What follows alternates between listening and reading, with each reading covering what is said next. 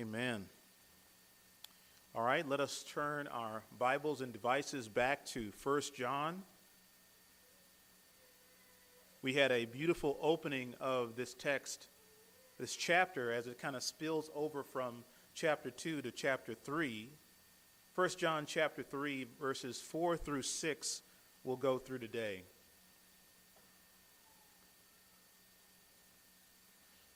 So as I stated, we had a beautiful introduction into 1 John from Pastor Castillo on last week, as we see once again the nature of the grace of God, the Trinitarian understanding of God and his people.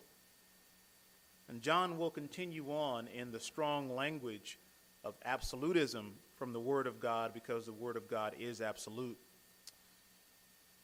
This portion of text is very verb heavy, as we'll see in the coming messages, if the Lord says the same. Verses 4 through basically 12 are just a hard-hitting area of absolute language. We hope to do our best to exegete and expound upon these great truths of Scripture. So we'll only read 3 verses today. It will only come from 3 verses. 1 John chapter 3, verses 4 through 6. It reads, "Whosoever commits sin transgresses also the law, for sin is the transgression of the law. And ye know that he was manifest to take away our sins, and in him is no sin. Whosoever abides in him sins not. Whosoever sins has not seen him, neither known him." Let us pray. Dear Heavenly Father, we thank you so much once again for grace. Allow our hearts to be oriented on the fact that we have been pardoned.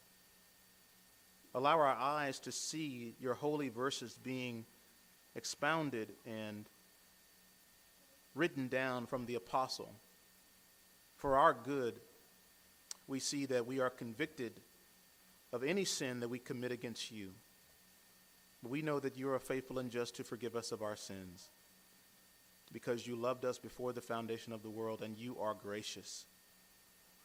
Allow our hearts to be ready to receive, our ears to hear, and let our mouths profess after we hear these things and receive these things to those who are lost, to those who don't have a covering for their sin, even to those who practice sin. In the name of Jesus do we pray. Amen. All right. Well, that's some pretty hard-hitting language.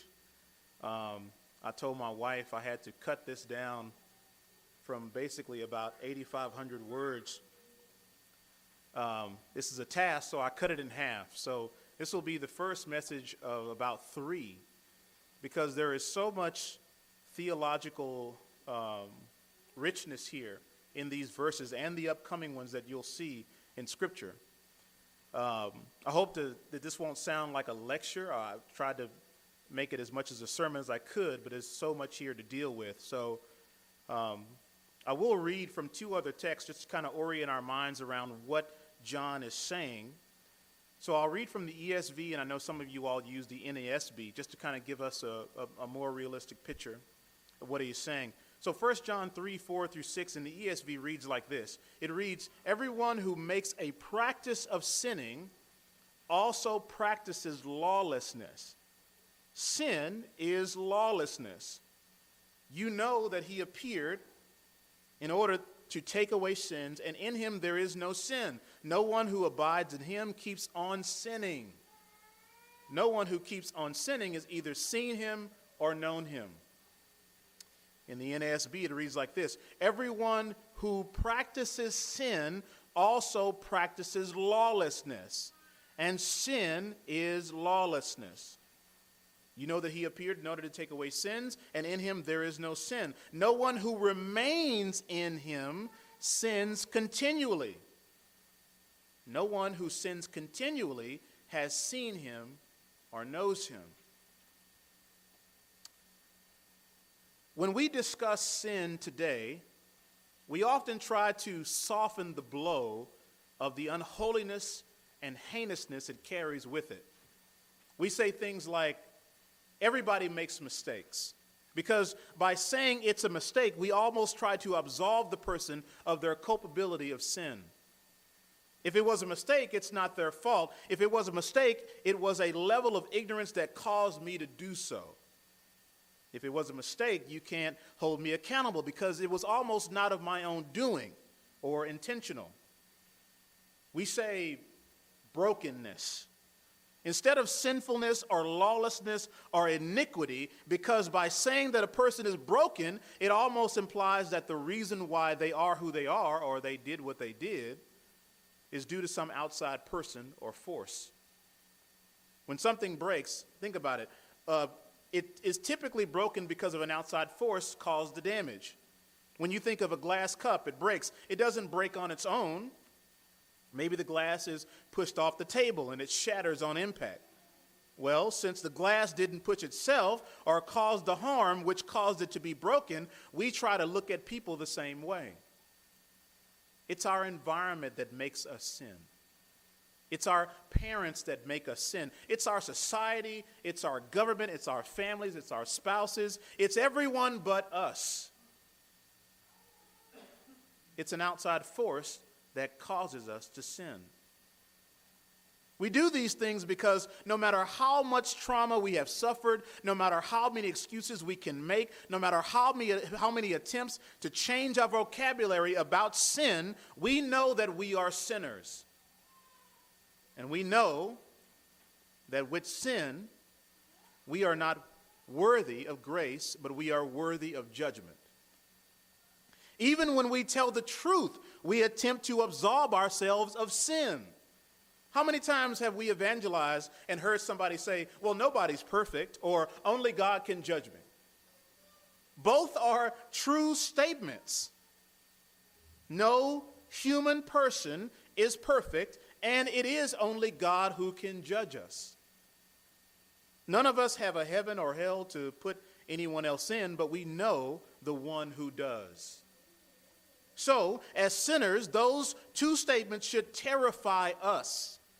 We should fear and tremble at the fact that if we meet God, who is perfect in holiness, righteousness, and perfect in his judgment, we should fear that when we meet him in our imperfect condition, if we tell God nobody's perfect, on that day, his response will be, I am. It is true that only God can judge us, but newsflash, we've already been judged. The Bible says we are already condemned. The truth of God judging us as our sins do actually deserve should keep us up at night. It should drive us to our knees, and it should unleash our mouths to repentance. But because of the callousness which sin causes on the heart, as John puts it in the previous verses, we are blind to it before Christ. This is why we must be regenerated. We must be made new. A lot of people will say, I was born this way. But that's exactly why we must be born again. Only Christ can do this. Only the gospel of Christ can save us from sin. For it is the power unto what? Salvation. Mark my words carefully. Christ is the only reason why we do not sin. Now you might say, wait a minute, Pastor. We just went through 1 John chapter 1 and verse 8, and John says, if we say we have no sin, we deceive ourselves, and the truth is not in us. And you, dear beloved Christian, would be correct. The key to that verse, though, is we. If we say we have no sin, we deceive ourselves, and the truth is not in who? Us. The fact still remains, though, that Christ is the only reason why we do not sin.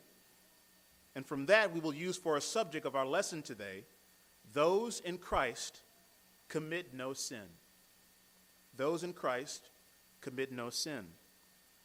And I want you to remember the epistle in this letter here didn't just begin with 1 John 3:4. We have to read these 3 verses and the following verses with all of the rich, encouraging context that John has labored to lay out for us before. Because today we will see that he leans heavily on yet another contrast, and that is the contrast of sin and righteousness. He uses absolute language once again to make a clear distinction between those who are in Christ and know they are, and those we know who are not in Christ. And the dividing line today is sin. In a Ligonier Q&A panel discussion, a question was asked to the late R.C. Sproul, and the question went like this: since God is slow to anger and patient, then why, when man first sinned, was his wrath and punishment so severe and long-lasting? End quote. R.C. Sproul's answer, quote, that God's punishment for Adam was so severe? This creature from the dirt defiled the everlasting holy God. After that, God said, the day that you shall eat of it, you shall surely die. And instead of dying, Thanatos, that day, he lived another day and was clothed in his nakedness by pure grace, and had the consequences of the curse applied for quite some time. But the worst curse came upon the one who seduced him, whose head would be crushed by the seed of the woman. And the punishment was too severe? What's wrong with you people? I'm serious. I mean, this is what's wrong with the Christian church today. We don't know who God is, and we don't know who we are, end quote. If I could be so bold to continue a follow-up statement, I would also say we don't know how severe our sin against that holy God is either. And I believe this is the purpose of why John once again uses this direct language in our text. He wants us to make a contrast that God makes. He wants us to see sin as exceedingly sinful as God does. He wants us to see sin as separation from Jesus Christ, because it is. So let's go back to verse 4. Verse 4 of 1 John 3.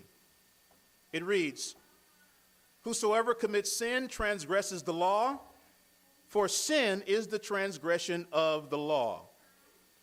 I personally like all the translations that I read earlier here, because the original language is verb heavy and presents an ongoing nature of sin. That is to say, this type of sin that separates you from Christ, those who do not abide in Christ have a lifestyle of sin. It is ongoing. It is a practice, as the ESV says. It is an intentional, habitual attitude and execution of sin. It could read like this: everyone who commits themselves to a life and practice of sin is practicing lawlessness. A habitual transgression of God's law is what we do. To sin is to be lawless. Sin is iniquity and without God's law. This sin, this type of sinning, is knowledge of God's law, but either through indifference or apathy, one continues to live in that sin without repentance, without remorse. The absolute best analogy I could provide is when we see a semblance of this played out in human courts of law. A criminal will stand before a judge guilty, and sometimes the judge who is presiding will ask, do you have any remorse for what you have done? Some criminals are remorseful. Some criminals turn to the jury or the family who they committed the crime against, and they apologize. Some plead and some weep, some beg. Whether the criminal is sincere or is just acting, sometimes the judge will grant mercy. The judge might shorten the sentence or provide provisions of release with good behavior. But some criminals are without natural affection, as the Bible says, not remorseful. In some cases, happy or even proud of their criminal activity. Some criminals look at the jury, the family, or the judge and declare they would do it again if they had the chance. If they had it to do it all over again, if they could change things, they would not. They would rob again. They would steal again. They would murder again. And no matter if they are in jail or out free, they would look at the judge in the eye and say, yes, I will do it again. Regardless of how much I know about how bad my sin is, regardless of how much I know it's hurting myself and other people, regardless of the judge staring me in the face, who has the power to grant mercy, I don't care. I will continue to break the law. I will continue to be lawless. I will continue to sin. This is the mindset. That is the attitude. That is the commitment and practice of sin that John is referring to. A lifestyle of sin that where we are enslaved to if we're not in Christ. We are enslaved by the influences of Satan, by the system of the world, and we are enslaved by our own flesh. But through the saving grace of God and his gospel, Christ transforms us into what? His likeness. Let's look at the next verse. Verse 5. 1 John 3, verse 5. It reads, and you know that he was manifested, there it is, to what? To take away sins, and in him is no sin. Christ came in order to take away our sins. John wants us to understand, to fully comprehend what was done through Jesus Christ. After being so direct when speaking about sin and describing those who make their lifestyles a practice of sin, he follows up with an ultimate contrast of righteousness, of holiness that we bear witness to, namely Jesus Christ. In Christ, there is no sin. In Christ, there is no more judgment of sin. In Christ, there is no more shame of sin. And in Christ, we are no longer enslaved to sin.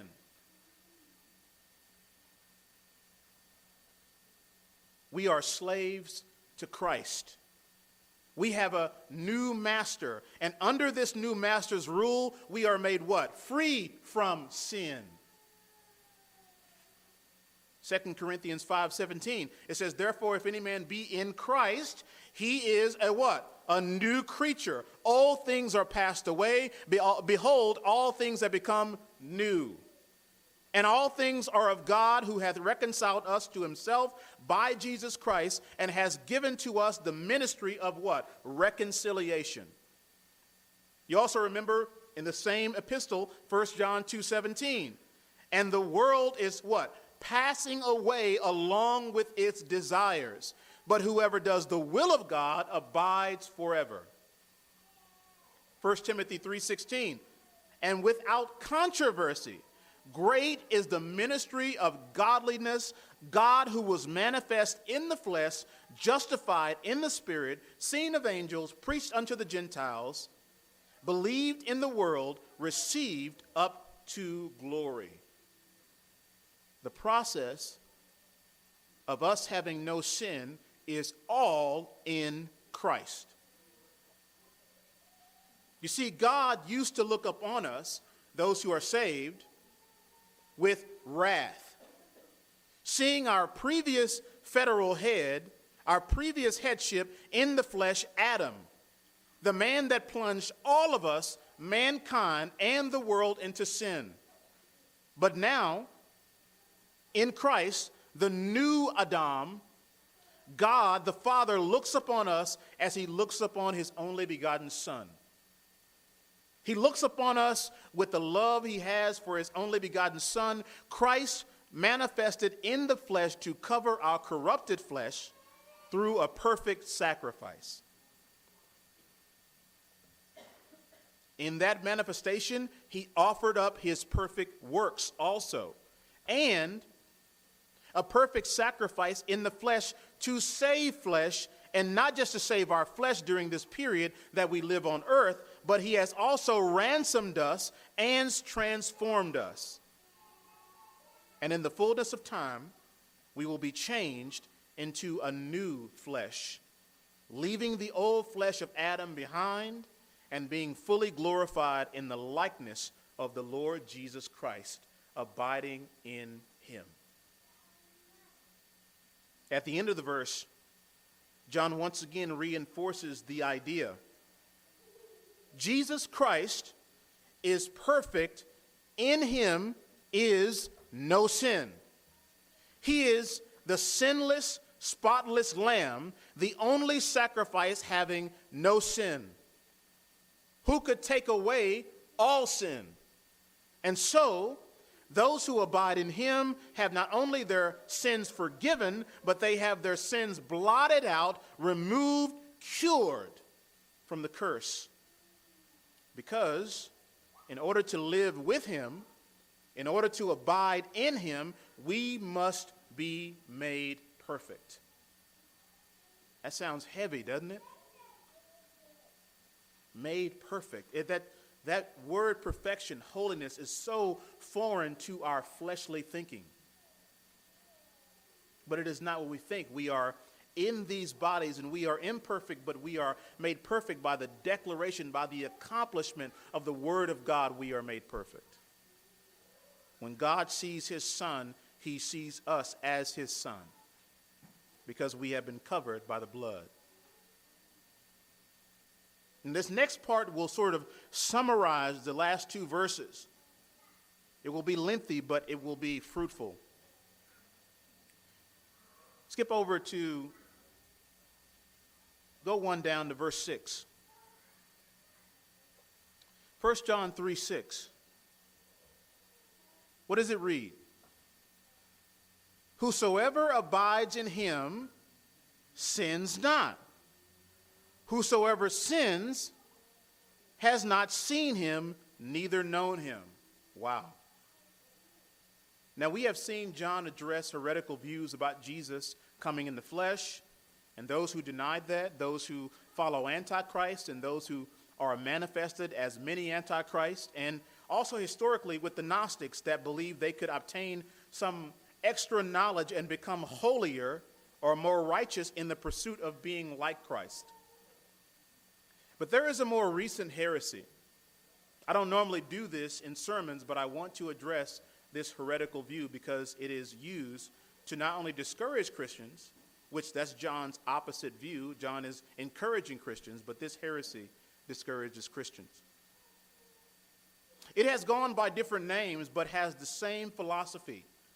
It is an offshoot of legalism. It is a misunderstanding of the believer's life in sanctification and the believer's relationship with sin. It is the idea of Christian perfectionism, or some groups call it entire sanctification. It is the belief that we can literally obtain a sinless perfection in this life, in these bodies, before the glorified state of eternity. And they believe we can do this all through experience and free will. It is the belief, this belief is heretical. And I want you to understand, I don't just use that word flippantly. I don't just throw around heresy. I don't use it lightly. This belief denies the word of God. I'll show you. This belief denies the works of Jesus Christ, and this belief denies the work of the Holy Spirit, which is the seal the believer in regeneration. The Holy Spirit's work is to remind and convict the believer in sanctification.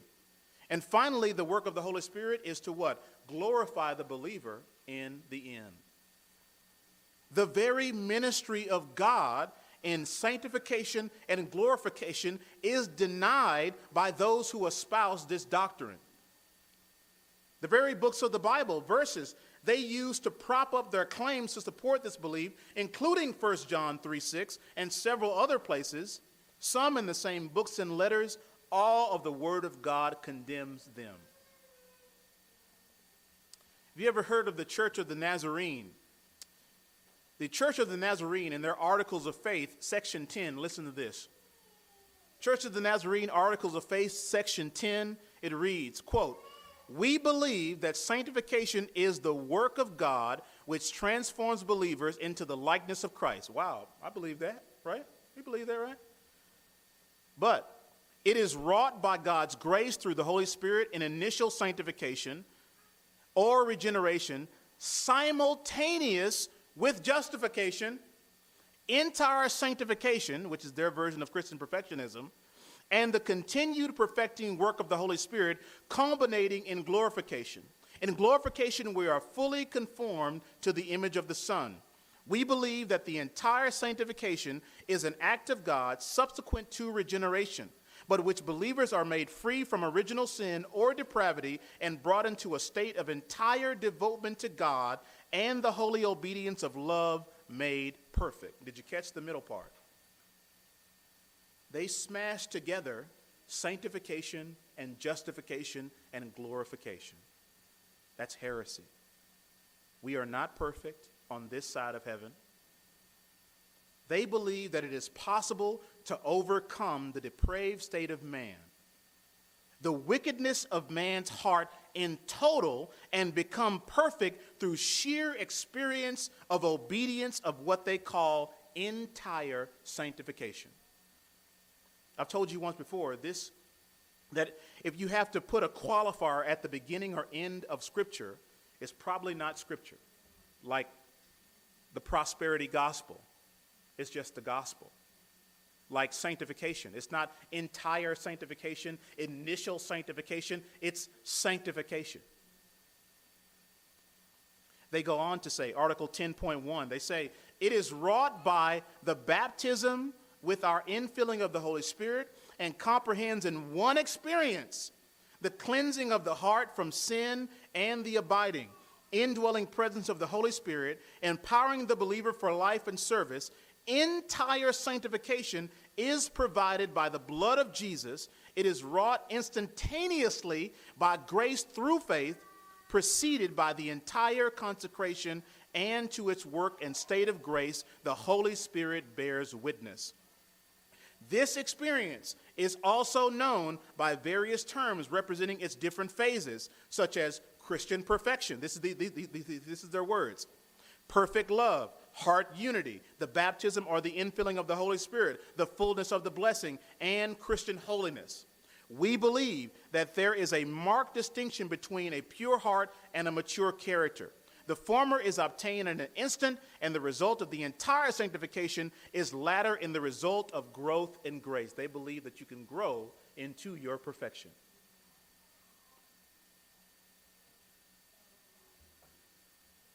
I'll read this last part. "We believe that the grace of entire sanctification includes divine impulse to grow in grace as a Christ-like disciple. However, this impulse may be consciously nurtured and careful attention given to the requisites and process of spiritual development and improvement in Christ's likeness of character and personality.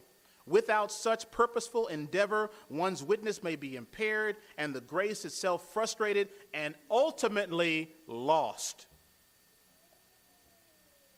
So if you don't make yourself perfect, you can lose the grace of God. It's not just in our modern time. Martin Luther dealt with this from theologians in his day, from what he called medieval scholastics, who garnered a vain philosophy from Aristotle. In his commentary in Romans, he says this about those who believe in sinless perfectionism. Quote, Martin Luther, he says, "They teach that sin is entirely destroyed by baptism or repentance, and so regarded as absurd that the apostle," here he means Paul, reading Romans, where Paul says, "Sin dwelleth in me, as a converted or spiritual man, they say he could no longer have any sin in him. Therefore, they argue he here speaks of himself as a carnal or unconverted man, end quote. I want you to understand this. Those that believe in sinless perfectionism or entire sanctification believe that the Apostle Paul was unregenerate and a carnal, unconverted man. Christians do not obtain sinless perfection by means of works, experience, or even through sacraments. The table is what we do to remember God. The washing of the water, the cleansing, the dunking inside of submerging in water is what we do to share in the profession of God, but it does not make us sinless. I was baptized the same day as my wife. She can attest, it does not make us sinless.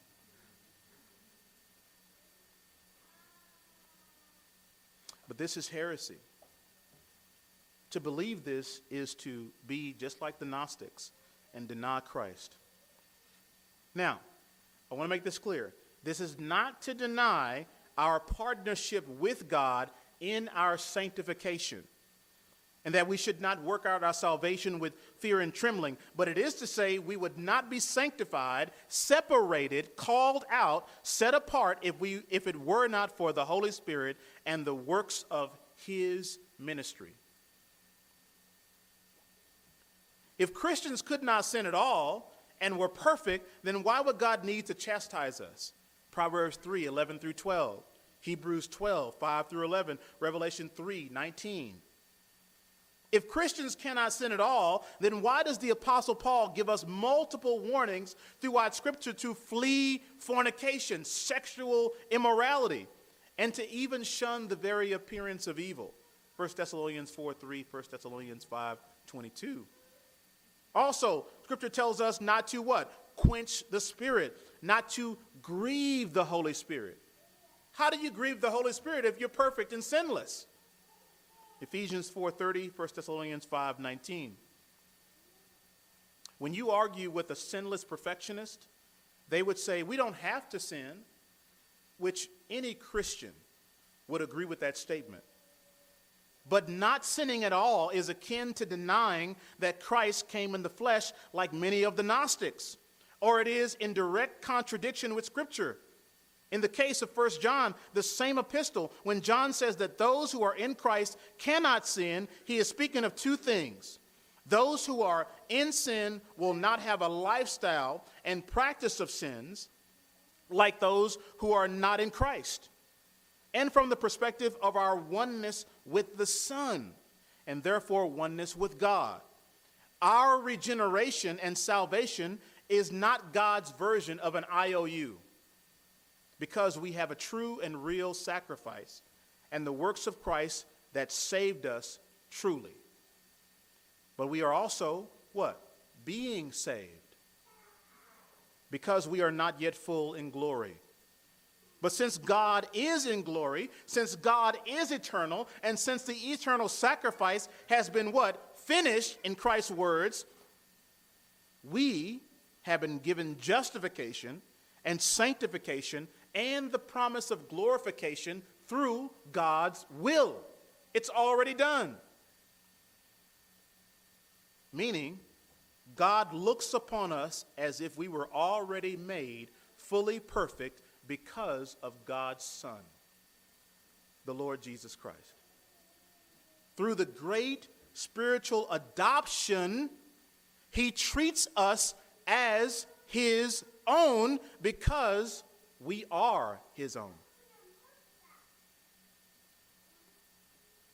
Here's the lengthy part. Turn over to Romans chapter 6. We'll try to go through this, but I want you to see it. I'm just going to let Scripture speak for itself. But orient your mind on what the scholastics believed in Martin Luther's day. Orient your mind on what the Church of the Nazarene believes about entire sanctification or Christian perfectionism.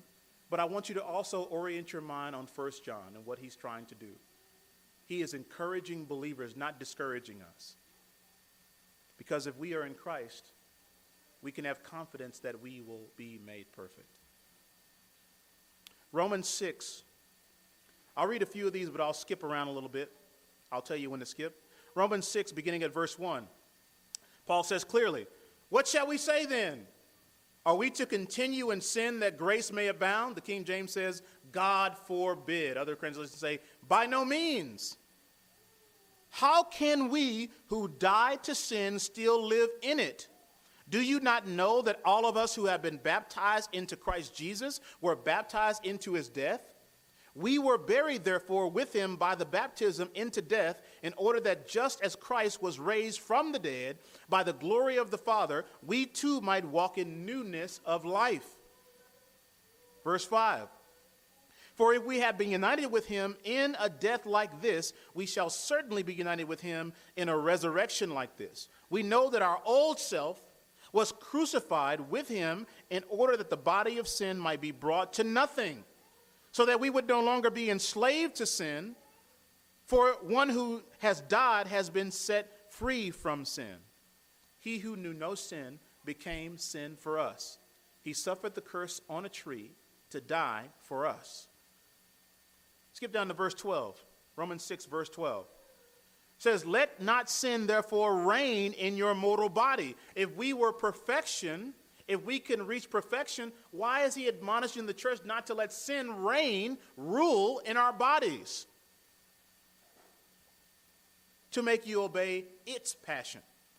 "Do not present your members to sin," that means your arms and feet and everything else, "as instruments for unrighteousness, but present yourselves to God as those who have been brought from death to life, and your members to God as instruments for righteousness. For sin will have no dominion over you, since you are not under the law, but under" what?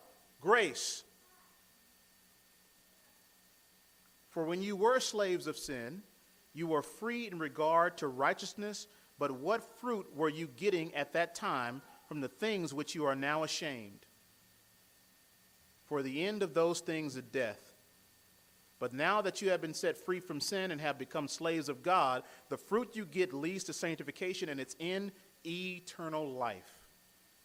For the wages of sin is death, but the free gift of God is eternal life in Jesus Christ our Lord."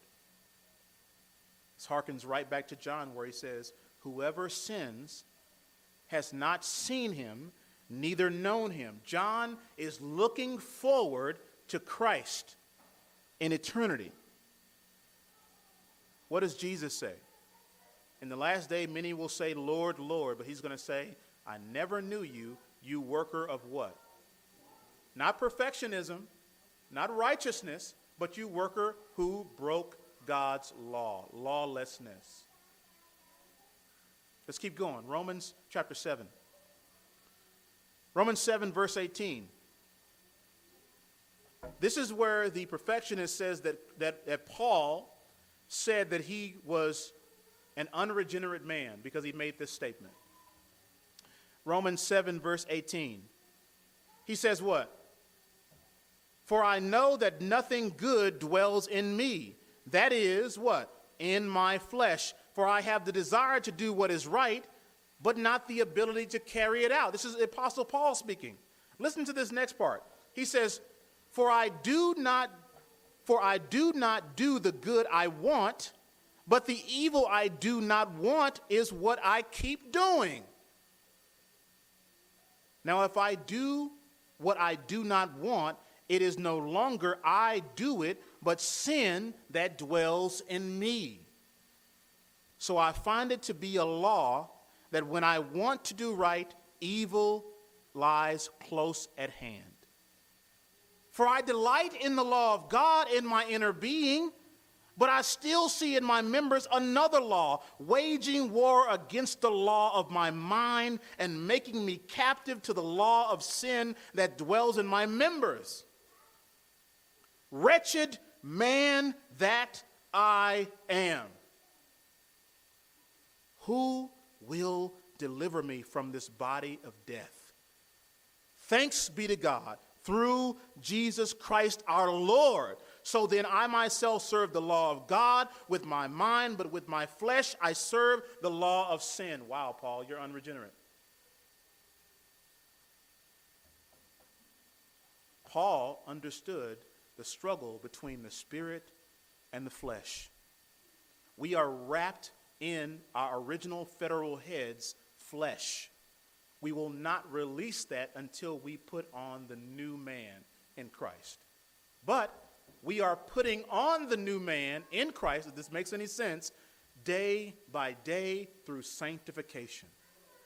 Because in him there is no sin. And if we are in him, we have no sin. Does that make sense? But that's not the end. Go over to Romans 8. Romans 8, verse 1. Paul, you just said that sin is reigning in your body. What are you talking? Romans 8. Therefore, there is no condemnation for those who are in Christ Jesus. For the law of the Spirit of life has set you free in Christ Jesus from the law of sin and death. What's the law of sin and death? To sin, my son wants to play archery. And in archery, anything outside of the bullseye is called sin. It means to miss the mark, miss the center of perfectionism, to transgress God's law. Paul says to be in Christ is to be released from the law. Because there is no law against the Spirit. What law is it against Christ? What law is it against love, mercy, goodness, temperance, self-control? There is no law against righteousness. There are only laws against sin. Look at verse 3 of Romans 8. For God has done what the law, weakened by the flesh, could not do, by sending his own Son in the likeness of sinful flesh,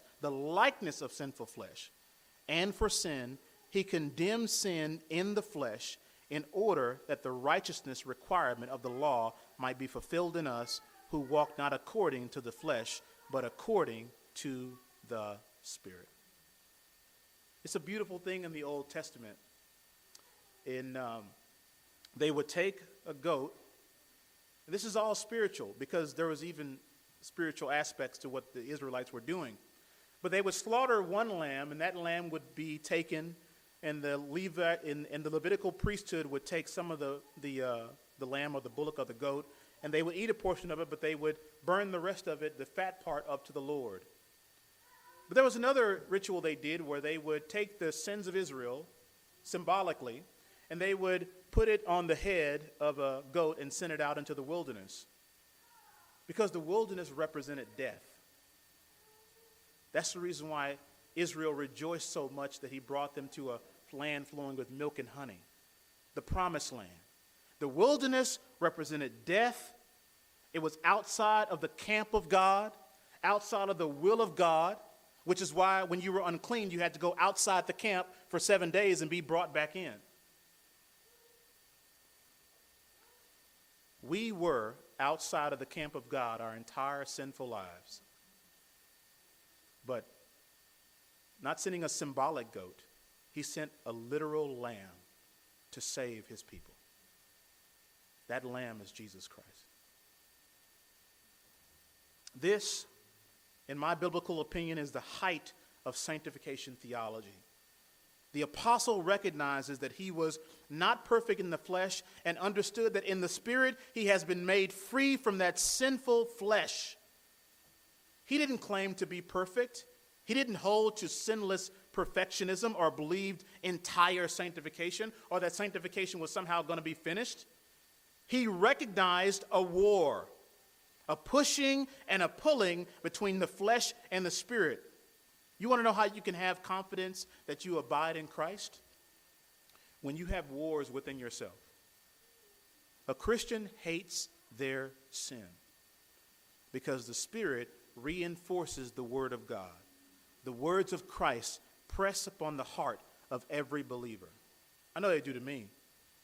Well, Lord, I sinned. But nobody was around. Like, I'm driving, I'm good. The Word of God says, if you hide your sin, you will not prosper. Confess your sins to one another.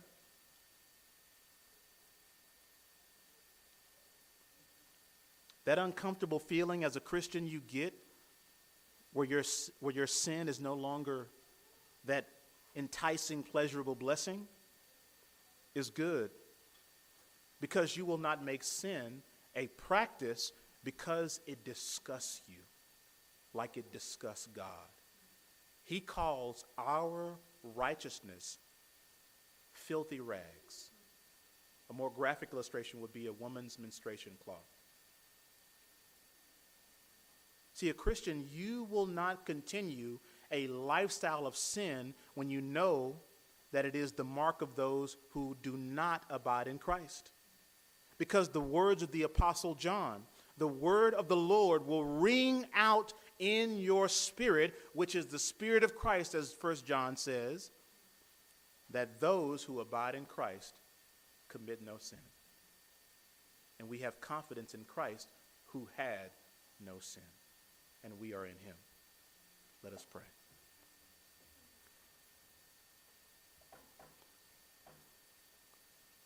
Dear Heavenly Father, you have made us clean by the blood. You have convicted us of all sin, both known sin, presumptuous sins, and unknown sins.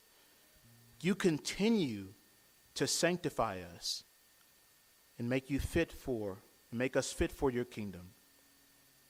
You have given us blessing upon blessing, grace upon grace, lesson upon lesson to teach us and show us the way. We know that way. That way is through your Son, Jesus Christ. We bless your name because all wisdom and all knowledge, all sinlessness, all perfection, all glory is due to Christ. And we thank you that we are in him, because we see that being in him, we who are called commit no sin, because in him we can believe the promise in eternity that we will be glorified. But to you, O Lord, we are already glorified. You see us, you admonish us, but you do not treat us as our sins truly deserved. But you have made our sins as far as from the east from the west. You have blotted it out, and you say in your word, you have cast them into the sea of forgetfulness. We thank you, O God, for the remission of sin and for the life unto righteousness. Let us press forward in Christ and meet the mark that will finish in glory. In Jesus' name, amen.